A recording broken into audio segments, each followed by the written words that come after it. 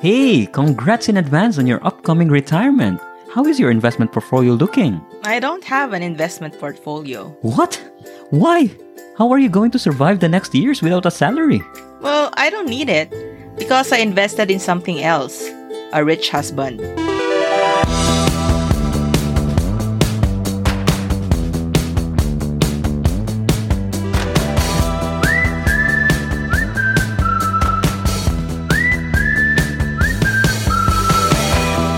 Hello everyone, welcome to Banana Q Podcast.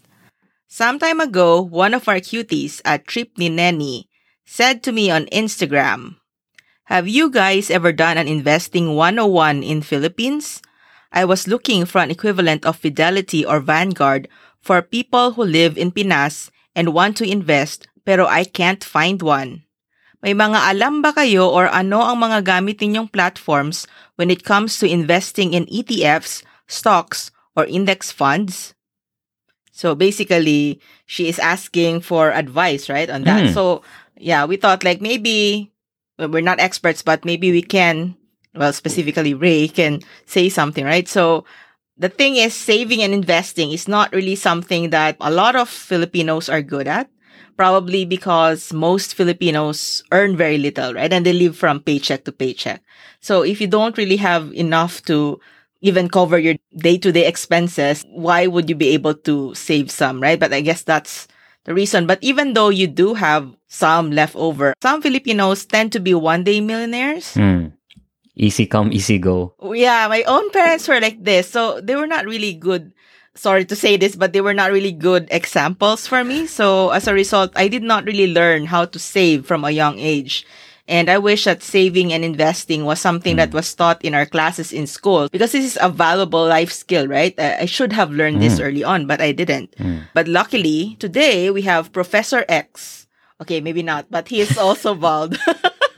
So Professor Ray will lead a class on investing Juan o Juan.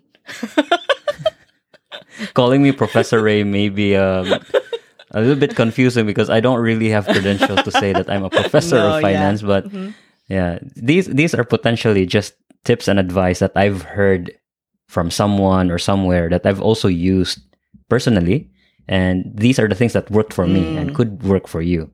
So obviously the things that we will share right now will be on a case-by-case basis. But the thing is, you're right. You mentioned that we Filipinos, we tend to ignore good advice, especially about money. Right now, potentially, there are a lot of advice out there, and some of them are also not very unbiased, so to speak, because some of the advice we receive probably are from financial advisors who would earn something like a kickback or a commission if we buy the products that they are selling. So it's also important to segregate which ones are really unbiased, like unfiltered, unbiased, really showing concern about your financial situation versus those who are making a profit out of our situation. So I agree with you. That's why I wanted to ask you because, I know that you are not selling anything because you're right. I have like listened to podcasts or maybe read articles on the blog. And then usually at the end, there would be, oh, and by the way, if you need more advice, you can buy my book or you can email me, So that's why in the end, I don't really trust them anymore because there seems to be, as you said, bias. And so this one, there is no bias, listeners. Yeah. There's nothing in it for us other than, genuinely trying to help people understand. Yep, exactly. Finance. Yeah, so this is exciting. Okay, let's go. My first question is, how should you allocate your income? I'm talking about percentage. Like, for example, how much percentage should you allocate to savings and, everything else? Can you start with that? Yeah, that's a good question. And I like the fact that you ask how much of the percentage of your income should be savings. Because if you ask me how much should be for expenses, then the savings will be an arbitrary amount. It will just be a remainder, right? But that's a good thinking about it, that you need to prioritize savings. You need to think, how much can I save? Like, how much can I potentially save right now? And I would say it depends on where you are in your career or perhaps in your business. Because at the start of our career, we are very high with our human capital, but we are very low with financial capital, right? So we need to save a lot more. Because at the end of the day, whatever it is that you have right now, you probably have a very good career in finance or whatever industry it is. But if you project 5 years, 10 years from now, that may not be the case. Probably there's a chance that your company would go bankrupt. There's a chance that your entire industry would go nowhere. Say, for example, if you're an executive of a Yellow Pages company 10 years ago, you probably are earning a lot of money, but the internet came along, your entire industry is gone, right? So true. It's important to always think about saving a portion of our money for the future, for some uncertainty in the future. And for me personally, when I was just starting, I didn't have a lot of financial capital. So I still needed to pay debt, money that I owed to people, paying for my flight to Manila and all that. But once that was all repaid, I'm now zero debt. Everything that I received is mine. Then I can focus on saving. I probably started at around 40% savings. It's very high. Yeah, why is that so high? Okay. It's very high because I try to save as much as possible on all my means. So food, I try to save. I try to not spend as much. I don't really do shopping. Like my clothes are the same. I throw away clothes if they are really torn and no longer wearable in the office. So I don't really spend a lot. And then I look for the cheapest place available. So doing that in Makati probably is very difficult. Yeah. But what I did was I looked for a place together with 3 other people and we shared a unit. So it's like really dirt cheap. Okay. The good thing about that perspective is if you focus on prioritizing your savings, then you're able to kind of really look for ways to save money in your spending. Because if you do the other way, if you think about, oh, maybe I can use 90% as my expenses and then the remainder is savings. At the end of the month, there will always be unforeseen expenses. You probably overlooked something, maybe your telephone bill, credit card bill, something like a bag that you saw in the department store that you purchased using your credit card, and so you forgot about it, and then here comes your credit card statement, and all lo and behold, you had to pay for something. Okay, right? Yeah. And then that 40% probably will go down maybe 5 to 10 years down the road because your responsibilities also increase. Like if you now are a parent, if you are now married, or your parent is needing financial assistance, so that 40% probably will go down. But the point is, you have to make it a habit to save, because once you stop, then, it's easy to forget and everything will just disappear. Okay, so are you saying that, for example, you have decided that 40% is what you will save, that you set that aside first? And how do you do that? Was there a way you did that? Like, do you withdraw the money, put it in a piggy bank or something? Like, is there any tips on that? What do you do? That's a good question. So savings and investment is different. So savings, just the setting aside how much of a percentage of your money, be it in a bank or something, but investing it is different thing, because if you just keep it in your bank account, in your deposit account, it's just gonna earn 0.75% if you're in a BDO, optimum savings account. So 0.75% per year. But it could be lower, right? Yeah, it could be lower. So this one's probably one of the highest in the market right now. So 0.75. So depending on which bank you're using, especially if it's a current account, meaning it's a checking account, you can readily withdraw anything and you have perks in your banks, probably whatever services you are acquiring. And so it could be lower. But if you think about it, it's lower than 1%. If you have 100 pesos in your bank, at the end of 1 year, you just receive 75 cents. What can you buy? 75%. Yeah.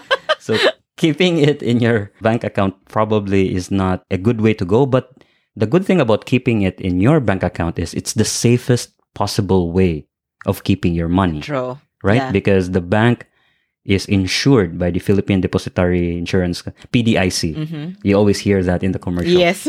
Member of the PDIC. So PDIC is the insurance company that ensures that if the bank goes bankrupt, they will pay back whatever it is, up to 500,000 pesos. Okay, good. If you have your money in the bank and the bank goes bankrupt because they did some bad investments and so they can't pay any depositor money, PDIC will cover you. Okay. Up to 500,000. So it's very safe, right? Yeah. Because somebody's insuring that. But the downside is you're earning very little interest. Yep. Okay. 0.75%.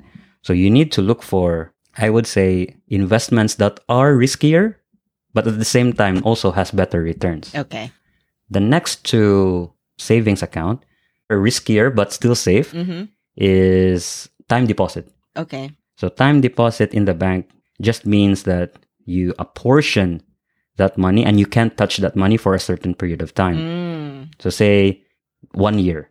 You go to the bank and you enter in a time deposit for 1 year, meaning you can't touch that money for 1 year. You can't withdraw that. So if there's an emergency, you can't do that. You can't withdraw. And it typically is around, so for 300,000 to 999,999 pesos. Okay.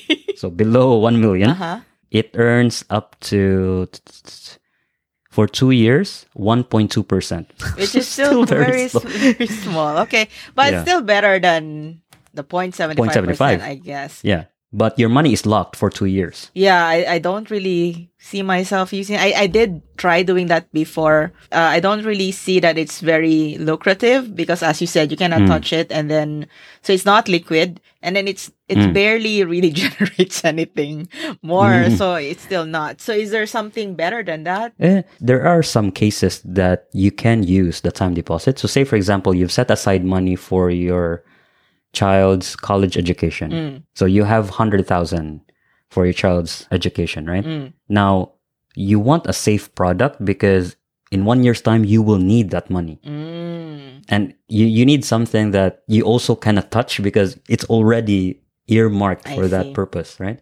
So this product probably is best for that Okay, got case. it. Yeah. It's like you're doing your own CAP, college assurance I don't want to plan. mention CAP because it brings about heartaches. Yeah, that's why I'm saying it would have been safer if your parents did that instead, right? Because then their money would have been safer. Yeah, that's right. If like you say 1.2% is still peanuts for me, I really need a higher return. So say, for example, you're looking at retirement fund, right? Like you're on your 30s and in 30 years time, you want to retire. And so you want to have that nest egg ready for your retirement. And 1.2% probably will not cut it. And the inflation, right? It's usually, let's say, average of 5% per year. Is it? 5% is too high. So on average, it's about 2.6% in the Philippines. But because of COVID, it has risen to about 4.2, 4.3 in 2021. I don't know in 2022, probably higher. Okay. So so in that case then, if let's say 2% is the average, yeah, you're right. Where did I get 5% from? Anyway, so 2%, then your 1% is not going to catch up, right? By the time you reach 65 years old, which is the average retirement age, let's say you saved 100K, it will just be like 101K, something like that, right? Which is not enough because costs would now be as high as 105, no, not 105, but every year it's 2%, right? So it's way higher. So your 100K from before is not gonna be able to afford 100K in the future, right? It will be 99K in the future. Yes, that's not really lucrative. So you're right. If you are saving for retirement, then what should you use? That's a good question. Before we dive into that, for anyone who's not familiar with inflation, just imagine price of rice, right? Rice 10 years ago is not the same as the price of rice today. So generally, commodities, everything, prices get higher, not essentially because it's more expensive to produce the commodity, but because there's a lot of cash floating around. And so money is now less valuable than before. And that's why there is inflation.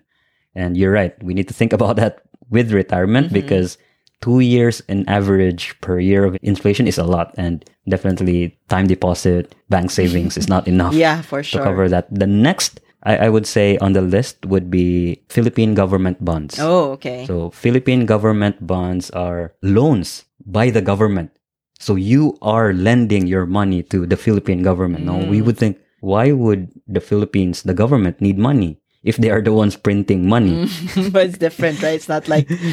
Yeah, but essentially, the government, the Philippines, is like a company, right? They're trying to provide services for the people. They're trying to rebalance whoever requires services like building bridges, infrastructure, whatever it is that the government needs. They can borrow from you and I, and they issue a bond for you. Okay. So a bond is a promise from the government to pay back whatever amount it is in the future. Okay. And there are two sources of I would say, income from the bond, and it's called yield. Yield is just a fancy term. It's like a percent that you would potentially earn from that bond. And there are two sources of yield. One is interest. So bonds pay interest depending on the need of the government. So interest rates change every now and then, but that's just one portion. The bigger portion is the price difference of the bond. So bonds become in demand if other companies will require a lot of bonds. For some reason, nobody wants to buy stocks anymore. They want to purchase bonds. And so the demand for bonds go higher. And so the prices go up. Oh, okay. Yeah. So the combination of price increase and interest is called the yield. I see. And on average, the Philippine government bonds, let me take a look. So for 1 year, you could earn 1.4%. So that's still... it's...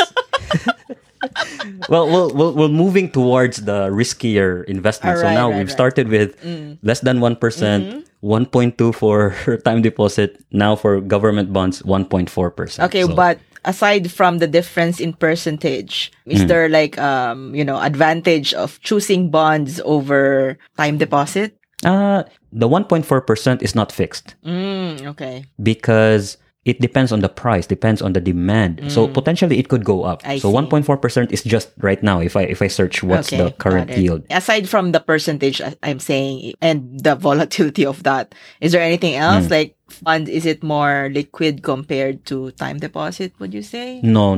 Time deposit is, I would say, more liquid in a sense that the value is assured. Like if you've put in 100, you are sure you're going to get 100 plus interest at the end. Okay, so it's more stable. Yes, bonds go up and down. I see. So there is a possibility. We're already moving to that threshold of you potentially losing capital. I see, got it. Okay. If you gave 100, but because of the interest fluctuation, you could get back only 90, something like that. I mean, that's horrible, but yeah, that's possible, right? Like the very worst case scenario. The coupon is fine. You would still receive the coupon, but the price of the bond itself, the demand of the bond potentially would ebb and flow, right? Right, got it. Okay. You probably bought it at 100, but then when you're trying to liquidate it, you want to sell it. Nobody wants to buy it at 100 anymore. Oh, yeah. Okay. It has depreciated in value for some reason. Nobody wants it anymore. Maybe people already distrusted the Philippine government. That's why they don't want to buy it from you. I see. Well, of course, because these bonds, these could go for long term. Right. Like some Philippine bonds are like 10 years. Wow. So if you just hold on to it until the end, then it's fine, right? Okay. You're assured if the bond is worth $100,000 at the end of the 10-year period, you're gonna get $100,000. I see. But if your question of liquidity, if you really want to cash right now, then you may have to sell it right now. And whoever's gonna buy that, I don't know who. Okay, so I see. The difference, I guess, is that for bonds, you do have the option of liquidating early. You can, yeah. There's a secondary market for bonds, yes. But at time deposit, you can't do that, can you? Probably there is, but you'll have to pay a penalty to the bank. But it's not like you can sell it to someone. It's just you and the bank. No. Yeah, There's no secondary market. It's just a contract between you and the bank. Okay, got it. Yeah. Okay, bond suddenly reminded me of Neil Caffrey from White Collar.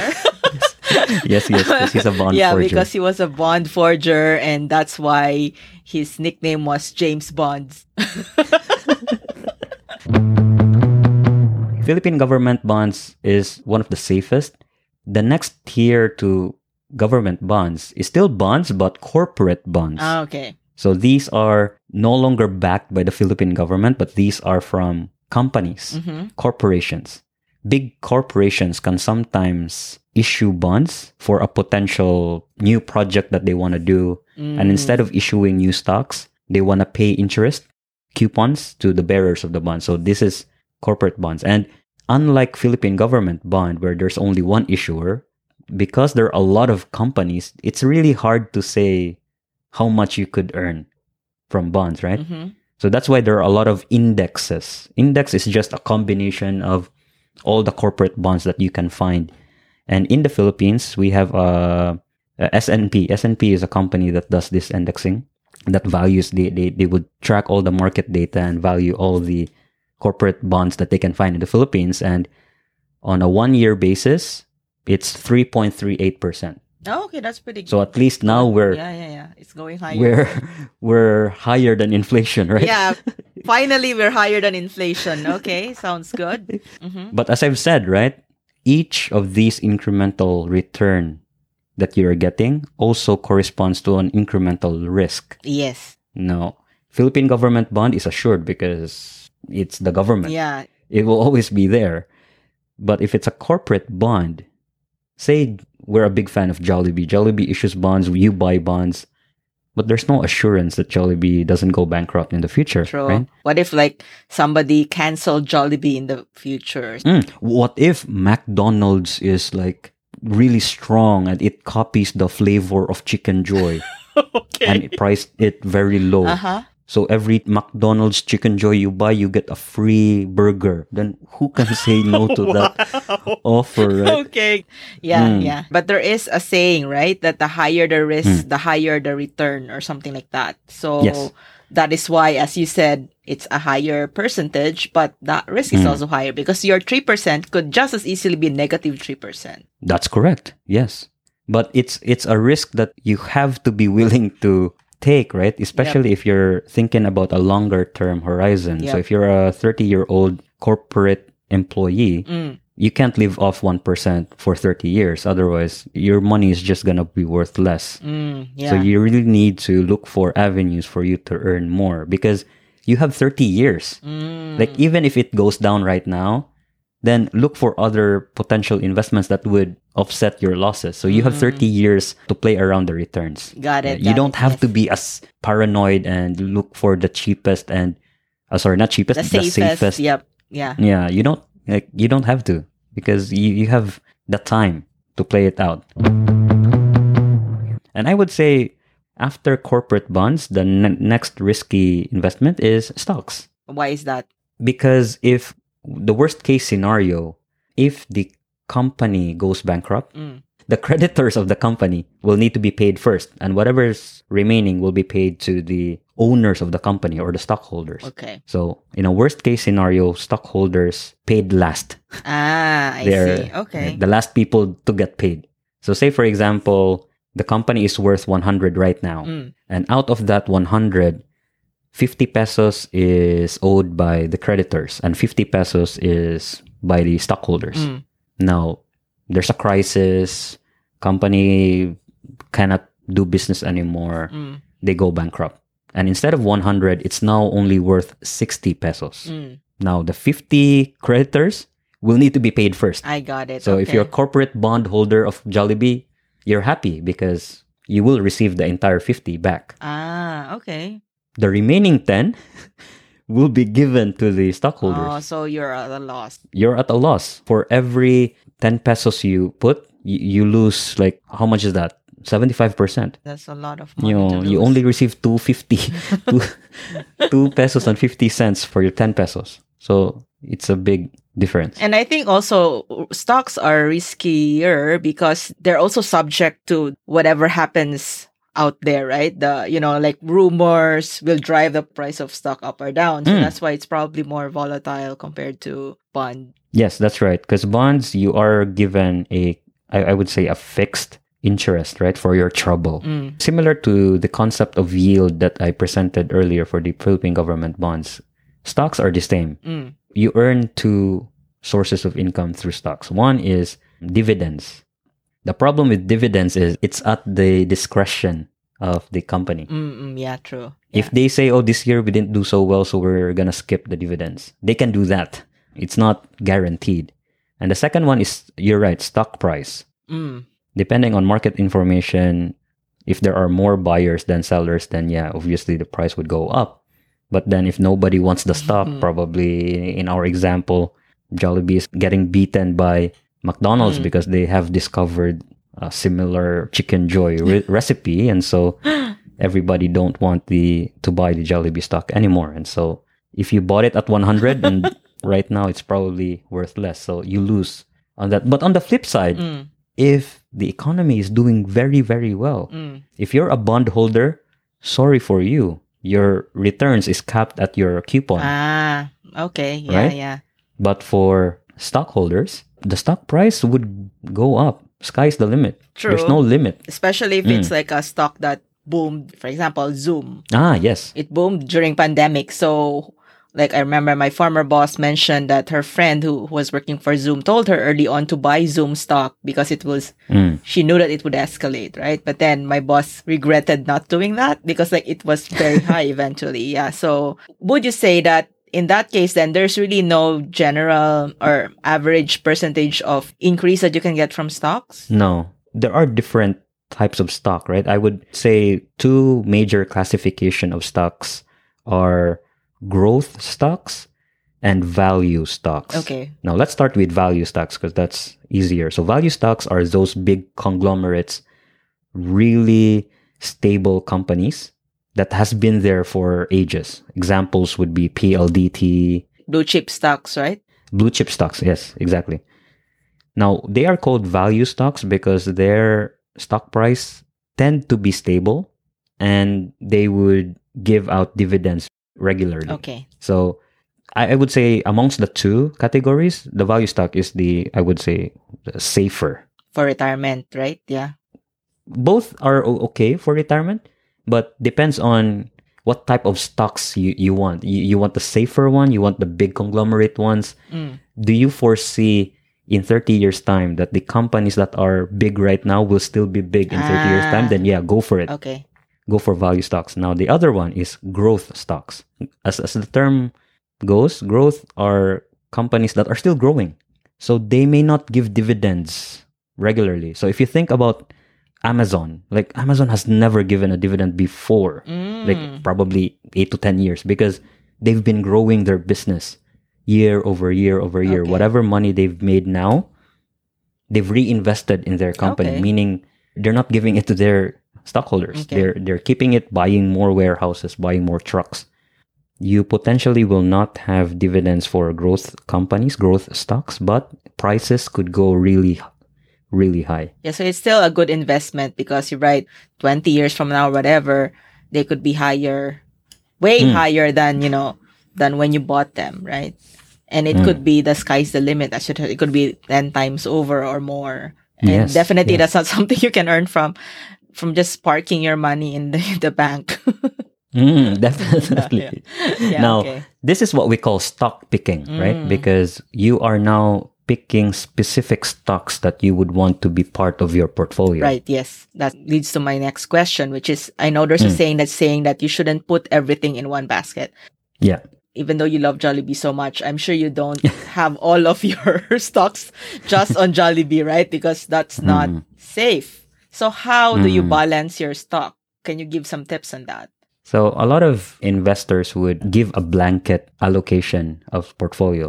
Many would say 60-40, 60 bonds, 40 stocks. Okay. And within the 40% of stocks, I would say, number one, take a look at the risks that you have, your risk profile. So say, for example, if you're working in a bank, so you're overexposed to the financial sector. So I wouldn't advise you to buy finance stocks. Okay. I wouldn't advise you buying BPI, BDO, all these banks, because if the financial sector goes down, you would lose your job. Your stock portfolio also loses its value. So you're hit twice, right? You lose a job and then your portfolio also is not doing very well. Then where is your source of income now? So you have to balance it. Okay. So if you're working in a bank and you're concerned about inflation hurting your savings and investment, then maybe you invest in stocks that are geared towards utilities. Because you and I, we use electricity. And if there's inflation, what the utility companies, what they do is they pass on their cost to their consumers. Right? Yep. So if the cost of producing electricity goes up, they're not going to shoulder the cost. They're going to charge it to their consumers. So at the end of the day, the utilities business would survive inflation and all that. I'm saying this because there's no really blanket advice that would be applicable to everyone.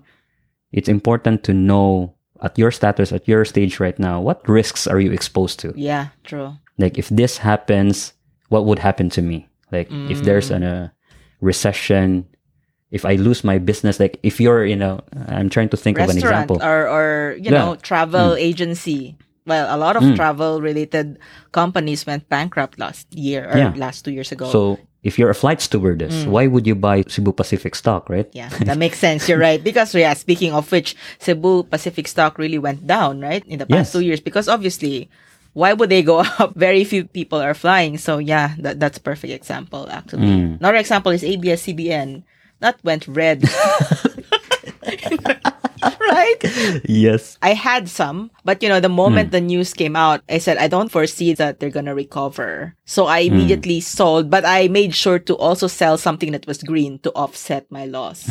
So like in the end, okay, I lost on ABS-CBN, but then I sold, say, Jollibee stock that covers that loss. So I didn't really feel that bad about it. So yeah, that is right there, the risk of stock.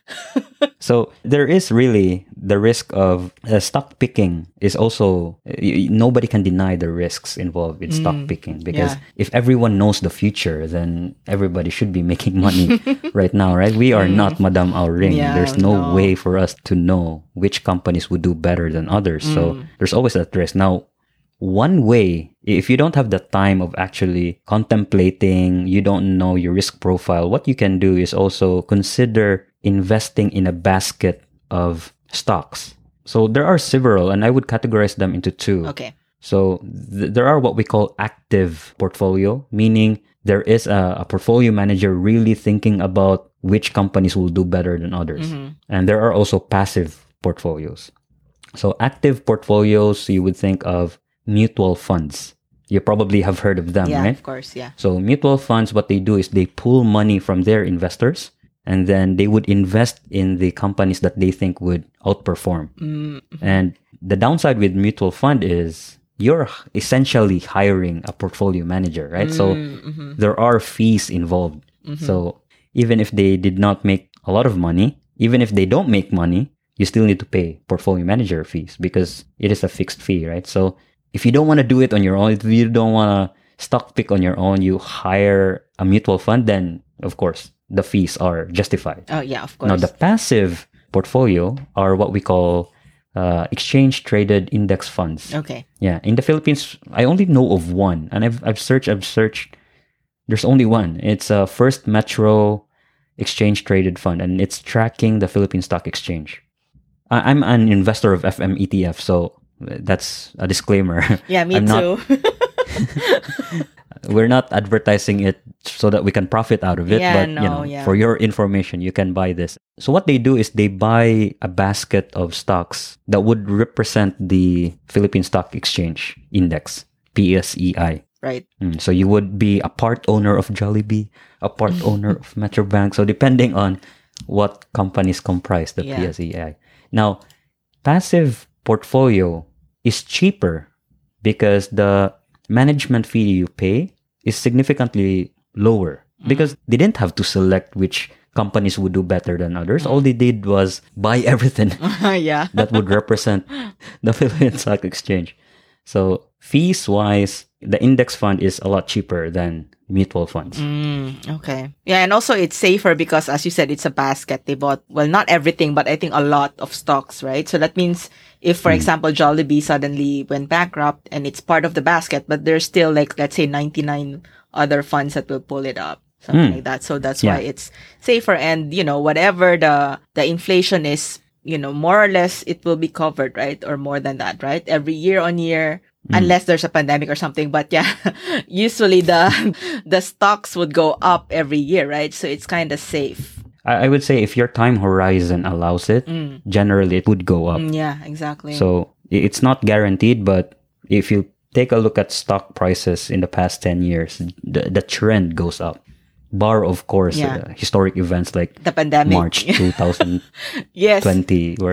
Exactly. But the advantage of those events, right, is that if you happen to have money during that time, you should buy stocks because all stocks are on sale technically, right? Which is what I did during pandemic. So actually, as an example, since Jollibee is our favorite, I look at my Jollibee stocks, right? I bought a lot of Jollibee stocks during the pandemic. So as of today, I already gained 22% on them, or that's a peso value of over 29,000 pesos, which is something that you definitely will not be able to gain from just putting your money in a bank, right? In 2 years. Exactly. Are you going to have 29,000 pesos from the bank? Not I don't unless think you're so. a billionaire or something. No, right? So, yeah. So I think that is the good part about stocks. But on the other hand, if you had bought the stocks at their peak, like let's say you had a big bonus in 2019 and then you bought all your stocks at that time, they're all red in 2020. Yes. Or in 2021, right? So, that's a very good point. It's pointless to time the market, right? Because as I've said before, nobody can foresee the future. And so you don't necessarily have to time the market. Oh, I think tomorrow it will be good and that's why I have to buy today. No. For as long as you're consistent with your investments, like contemplate right now, in 30 years' time, which companies do you think will still be there and will still be providing the services that you expect? Then invest in those companies regularly. Like, don't always take a look at your portfolio because that would make you nervous, that would make you jittery, and your emotions would allow you to sell all your stocks, right? Yeah. You have to think about you are in it in the long haul. True. Like, yeah. if it doesn't change the purpose of why you're doing the investment, then why would you bother the daily changes in prices, right? True. Yeah. There was an advice that I received before that just check your portfolio once a year. Okay. Like, do it on your birthday. Oh, yeah, that's a good point. Yeah. Because if you panic, right? Like, if you see that maybe not everyone knows the red and green part, right? Red, obviously, is when your stocks are lower than what you bought them at. And then green is when they are higher, right? So if you look at your stocks and you're saying red everywhere, and then, that is technically not yet a loss. It's just a loss on paper as long as you don't sell them. Yeah. But if you don't do anything and then, you held on to them and, maybe 10 years from now, obviously the pandemic is over. I'm very optimistic. I hope, right? Like, oh my God. Anyway, so at that point, obviously the stocks will recover, right? And they will be green unless they went bankrupt or something, which is something different. But if you diversified your portfolio, then you can recover that against something else, right? So yeah, you're right. You should not panic. Yeah, there are a lot of studies about how our behavior, our emotions are a big factor in the way we invest. And it makes us aware of the biases that we have. First, you've mentioned already the loss aversion bias. And that is, we don't want to sell it because it's in the red. We are hoping that it would turn green in the future. Yep. Now, that is true if you think it's just a temporary loss. Yes. And if you're on it for 30 years, then the temporary dip doesn't really matter. Yep. But if there is a existential crisis for that company, like ABS-CBN that you mentioned earlier, Exactly. Yep. like get away from it as early as you can. Yeah, which is exactly what I did, right? Yeah. But then try to do it again. You can always cut the loss. That's why you diversify. So luckily for me, I can't remember whatever it was that I sold at the same time, right? But because it was different from ABS-CBN, then I covered my losses. So do something like that. So I would think I still prefer investing in stocks because of that. There is a risk, but if you diversify, then I think you would be fine as long as you also don't panic. And also, I like the fact that stocks are kind of liquid, right? Like if you badly need money right now, you can sell off some stocks and you would get the money like in 3 days or something. Whereas if it's, if you put it in the time deposit or mutual funds and whatnot, then usually it's not really that easy to get the cash right now. What if there are emergencies? You don't know, right? So that is why I like to dabble in stocks, according to Neil Caffrey. I dabble. Okay. Yes. That's a very good point. And I just want to give a warning to everyone listening to this that there really is a risk of you losing capital, right? So don't just easily believe in everything that you hear. And there are a lot of biases, and one of them is confirmation bias. And that's something that you will only listen to reports that supports your portfolio. So if you saw a report about Jollibee gaining popularity, they open a new branch in the US gaining popularity. Ooh, you feel so proud. But then if there's a contradicting report, say, oh, there's a branch of Jollibee that has... Wasn't there news last time? What was it? There was a branch in Jollibee that served Chicken Joy that actually was a towel. Do you remember that? Oh, yeah, I remember that. Yeah. Yeah. So, yeah. And if you listen to that report, then you would no, this is a hoax. This is fake news. Like, no, accept everything. Don't reject just because it opposes your belief. And there also, we are susceptible to people bragging about how much money they've made in the stock market. And chances are they're probably not sharing the losses that they've made. Yes, exactly. Right? So it's overemphasizing the gains and it's not disclosing the losses. So we have to be fair about it. True. There is a possibility of you gaining a lot of money, but at the same time, your capital, your money, could also be gone. Yeah, so even though we're excited about stocks and whatnot, just want to say that please do not blame us if you throw in all your money in the stocks and then you lost them. That was on you, okay? So we're saying that, yes, probably do your research. We are also not experts. You know, the reason why I pick my stocks is not because I'm well-researched necessarily. I usually just, as Ray said, right, I choose something that seems kind of stable. Like Jollibee seems to have been around forever.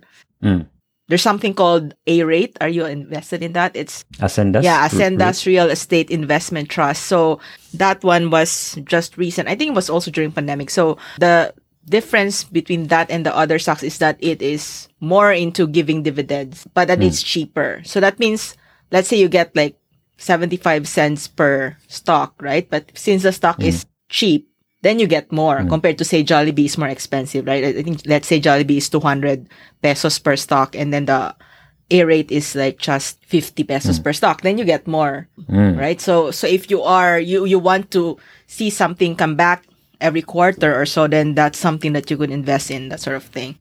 Yeah. That's because real estate investment trusts, the underlying investment is real estate. Yes. So these are properties that earn a rental every month.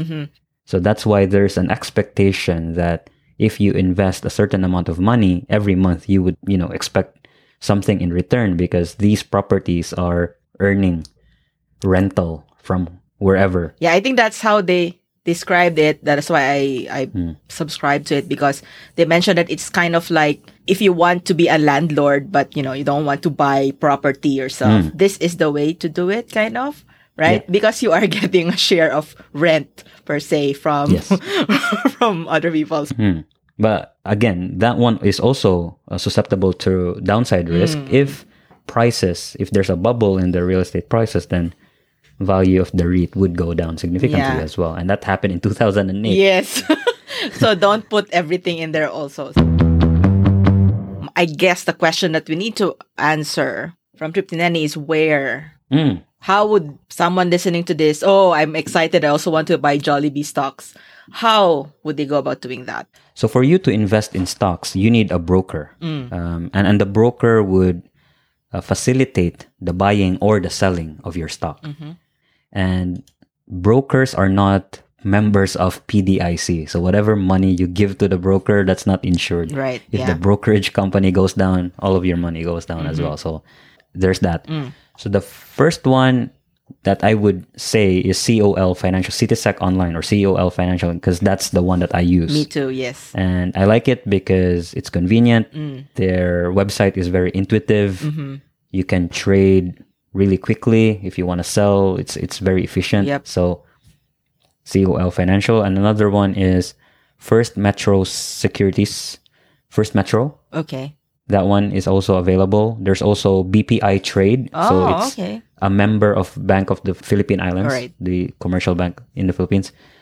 BDO Securities is also there. And last one is PhilStocks. So there are 5, I would say, known brokerage firms in the Philippines right now. And feel free to use any of them. If you're interested in CitiSec Financial, let us know because we have first-hand experience in using that broker. Yeah, we signed up a long time ago, but if I remember correctly, you need to be in the Philippines physically or something, or you have to have someone go physically to their office, right? With the form, is what I remember. That's not what I remember because I applied mine online, I think. Oh, you can do it online. Maybe they improved, right? Because if I remember, I had to ask someone to do it for me. Like, I had to sign a form saying that, she was my delegate or whatever. But then it was very cheap. You only needed, this was before, so who knows what inflation did to it now. But at the time, it was only 5,000 pesos that you needed in order to open one. So it's actually quite affordable, right? Like, even though, you're just starting out or whatever. And I guess the thing that we want to say as well, right, is why is it important to start saving, as early as you can? It's because of the value of money, right? There's this idea called compounded interest. Yeah. So the interest that you earn today would also earn interest tomorrow. Yeah, so the earlier you start, the higher in interest it will get, right? So that's why it's best to start early, even though it's like, let's say you can only save 500 pesos a month, for example. That's fine. Save whatever you can, put it into the market or whatever it is that, because I think there was another saying like time in the market beats timing the market. That means the longer you stay in the market, as Ray said, right? Like maybe in 30 years, everything is going to go up usually, barring those, Enron or ABS-CBN instances, right? So that's why it's better to stay long in the market, so time in the market, rather than trying to time the market we're in, like when should I buy, when should I sell, blah, blah, blah. Just be consistent, like, buy a specific amount every month and eventually they will all go up. But speaking of Enron, so there were these people, right? If I don't know if our listeners are as old as us, but remember the Enron fiasco which was talked about in our accounting classes before, which is this big company went bankrupt basically, and all their employees, their retirement was in Enron stocks. I think it was because Enron was the one. Now, instead of giving them cash, they would give them Enron stocks. But then, of course, the moment the Enron went kaput, like let's say you had $100,000 in stock, the value disappeared overnight, right? Yeah. Yeah. So a lot of people lost their retirement. So how do you prevent that from happening? At what point do you think you should shift your stocks and move them into something, more stable, would you say? Like how many years from retirement? I would say if you are less than 8 years into your retirement, then you should slowly, gradually move your stocks to bonds. Okay. Or to safer investments. Because in a 10 years time, stocks may go up, but in less than that, there's already a potential that you would lose everything. So the closer you get to retirement, you should shift your investments to more safer investments. Okay. So even though they won't earn as much potentially, but at least you have your capital assured. Okay. Right? Yeah. Government bonds, time deposit. So the example of time deposit, right? Like 1%, really, that's very low, but it's not the interest rate you're concerned anymore. It's about protecting the value of your capital. That makes sense. You need to make sure that when I retire, when I attend my retirement party at my company, I go home, I have a healthy nest egg, right? Maybe I will work part-time in Jollibee because I don't have a retirement plan in place, right? Okay, got it. That's a good point. Okay, good tip. Yeah, how do we close this? Why is it important to save and, not be bahala na si Batman, basically, right? Like, because in the Philippines, I realized because people have this bahala na si Batman mentality, or actually it's bahala na si Bathala, right? I mean, like, let God, actually, how you translate that? It's like, let God take care of me, something like that, right? So that is probably also one of the reasons why Filipinos like really don't really care so much about the future, because they feel like, God will take care of everything. Yeah. That's not really necessarily a good thing. I saw the huge difference, right, between Filipinos and Singaporeans when I moved to Singapore. Like, Singaporeans love to save, love to invest, even though, like, let's say they do buy a lot of branded items and flashy stuff and whatnot, but they do save in other aspects. Like, for example, Singaporeans didn't really like going to Starbucks as much as, say, Filipinos do. I think the problem here is that Filipinos tend to like showing off. Right? Like we even though you don't have money, you just use your credit card, buy a lot of stuff. If there's an event, you have to go to a parlor for a blowout, makeup, blah, blah, blah. You spend a lot of money in trying to look good in front of other people, that sort of thing. And that's probably one of the reasons why a lot of Filipinos also don't save. It's very superficial, right? But at the end of the day, we need to stop thinking about the now. We need to think about 5 years' time, 10 years' time, 20 years' time. How much money will I have, and will I have enough to support my retirement? That's the kind of motivating factor that I have, right? And unfortunately, a lot of Filipinos even don't have a bank account, right? So there's not even a paper that they can take a look and say, hey, this is how much money I have. Because everything is probably hidden under the mattress or in a piggy bank. So there's no way to consciously track how much money we have. And in 5 years' time, if you have set goals, then there's no way of tracking because there's just no system. Like they're not part of the system at all. So an advice would be, if you're listening to this and you don't have a bank account, why? Why? At least get a bank account and from there you can have access to brokerage accounts. You could buy stocks, and the way you do it, you start early, because if you don't do it as early as possible, it may be too late. Like you may be listening to this and you only have 5 years until your retirement. Then what can you do, right? There's no longer compounded interest that you can rely on because it's just too short of a time horizon. So that's true. The earlier you do it, the better it is, because you have interest, you have time working for you. Like if you ask me right now, hey, what's the secret to becoming rich in the future? Well, we know how to become rich, but the bad news is it's not going to be there in an instant. It's going to be slow. It's going to take time. So I think be disciplined enough to do saving regularly. And at the same time, use time to your advantage. Oh, true. Yeah. Right? Yeah, you're right. Like start young. And if you're listening to this and you have kids, right? Another thing, since you talked about opening a bank account, I don't even remember when I started having a bank account. I think it was when already I was working. Then that's not good, right? Because that means when I was a teenager, I didn't have a bank account. I wasn't saving at all. Like I just spent whatever was given to me. And if I could ride a time machine. I really feel bad that Banco Filipino went down, because they were the ones who actually thought about, enforcing opening of bank accounts to children. So I had a Happy Savers Club when I was in grade school. Oh yeah, I've heard about that. Okay. So they have a very minimum deposit. I think it was 500 pesos. Oh, okay. For you to open, and you would have your passbook. And I love depositing money because in your passbook, it would show how much interest you earn. Of course, there's the withholding tax, but still, it would look really long in your passbook.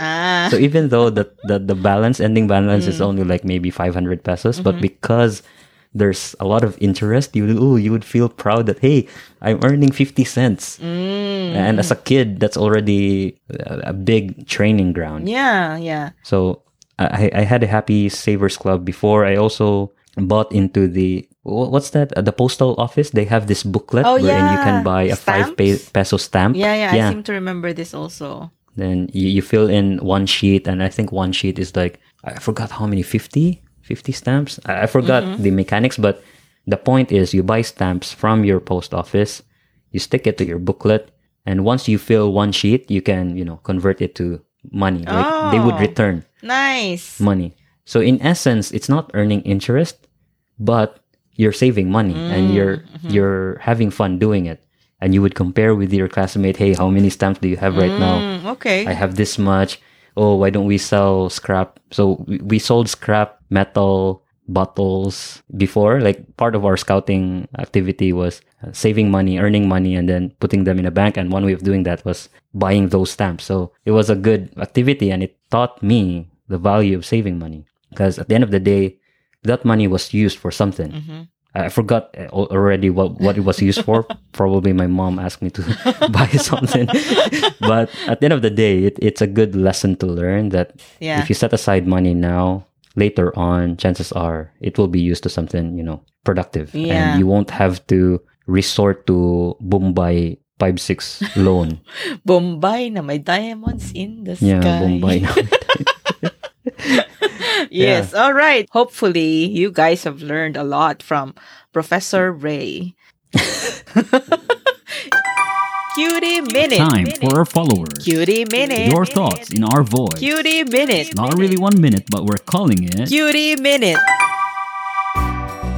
Our first cutie is MJ Bailey, and she had this comment on Podchaser about episode 5. Are your 30s better than your 20s? And she said, fun conversation that's going to feel painful, relevant to some of us. Maybe literally painful. I had to lie down on the floor to straighten out my back, and I was listening to this while doing so. And I've got a couple years until my 30s, friend. There's still time. Yes, my back is aching right now. So yeah, that is very literally painfully relevant. Yeah. Thank you for that. And the next one is from Elma358 in relation to episode 65. And that is, how can you achieve the American dream? And she says, thank you for another stimulating, relatable and entertaining episode. I have been questioning where I am at in my life in terms of career, financial status, personal development, because of my own expectations for myself. I don't want to consider it as a midlife crisis, just sort of an evaluation. I'm trying to be not too critical of myself because I don't want to put myself in a panic mode because of unmet personal expectations. I liked what Ray mentioned about Colonel Sanders of KFC. It's something that gives hope for those who are looking to get a big break. And I was close to crying with that Dee shared from her blog. The music made it more moving. Ooh, what music was that? Not the jung jung jung jung. No, it's not. There was a background music. Yeah, it's like the same music that we used for our Ate Charo episode. Yeah. And you mentioned The Alchemist by Paulo Coelho. Love that book. Looking forward to more episodes from you guys. Wow, that's so sweet, Elma. Thank you very much for that nice, kind words. Yeah, and we're glad that that episode struck a chord with people, right? Wait, hold on. I said episode 65, but it sounded like she was commenting on episode 66. What career? No. She was commenting on midlife crisis, right? Which episode was that? Which was. Sorry, episode 64. Sorry, the episode 64. What are signs of a midlife crisis? I mislabeled this. Yes, sorry for people who are confused. Yes, this was on episode 64. Yeah, what are signs of a midlife crisis? Yeah, so if you have any comments on this episode or any of our previous episodes, please let us know on our social media or on email or whatever. And if you don't have a bank account, tell us why. Why the resistance? Yes, exactly. All right. Thank you very much. Awesome. Bye. Thank you. Bye.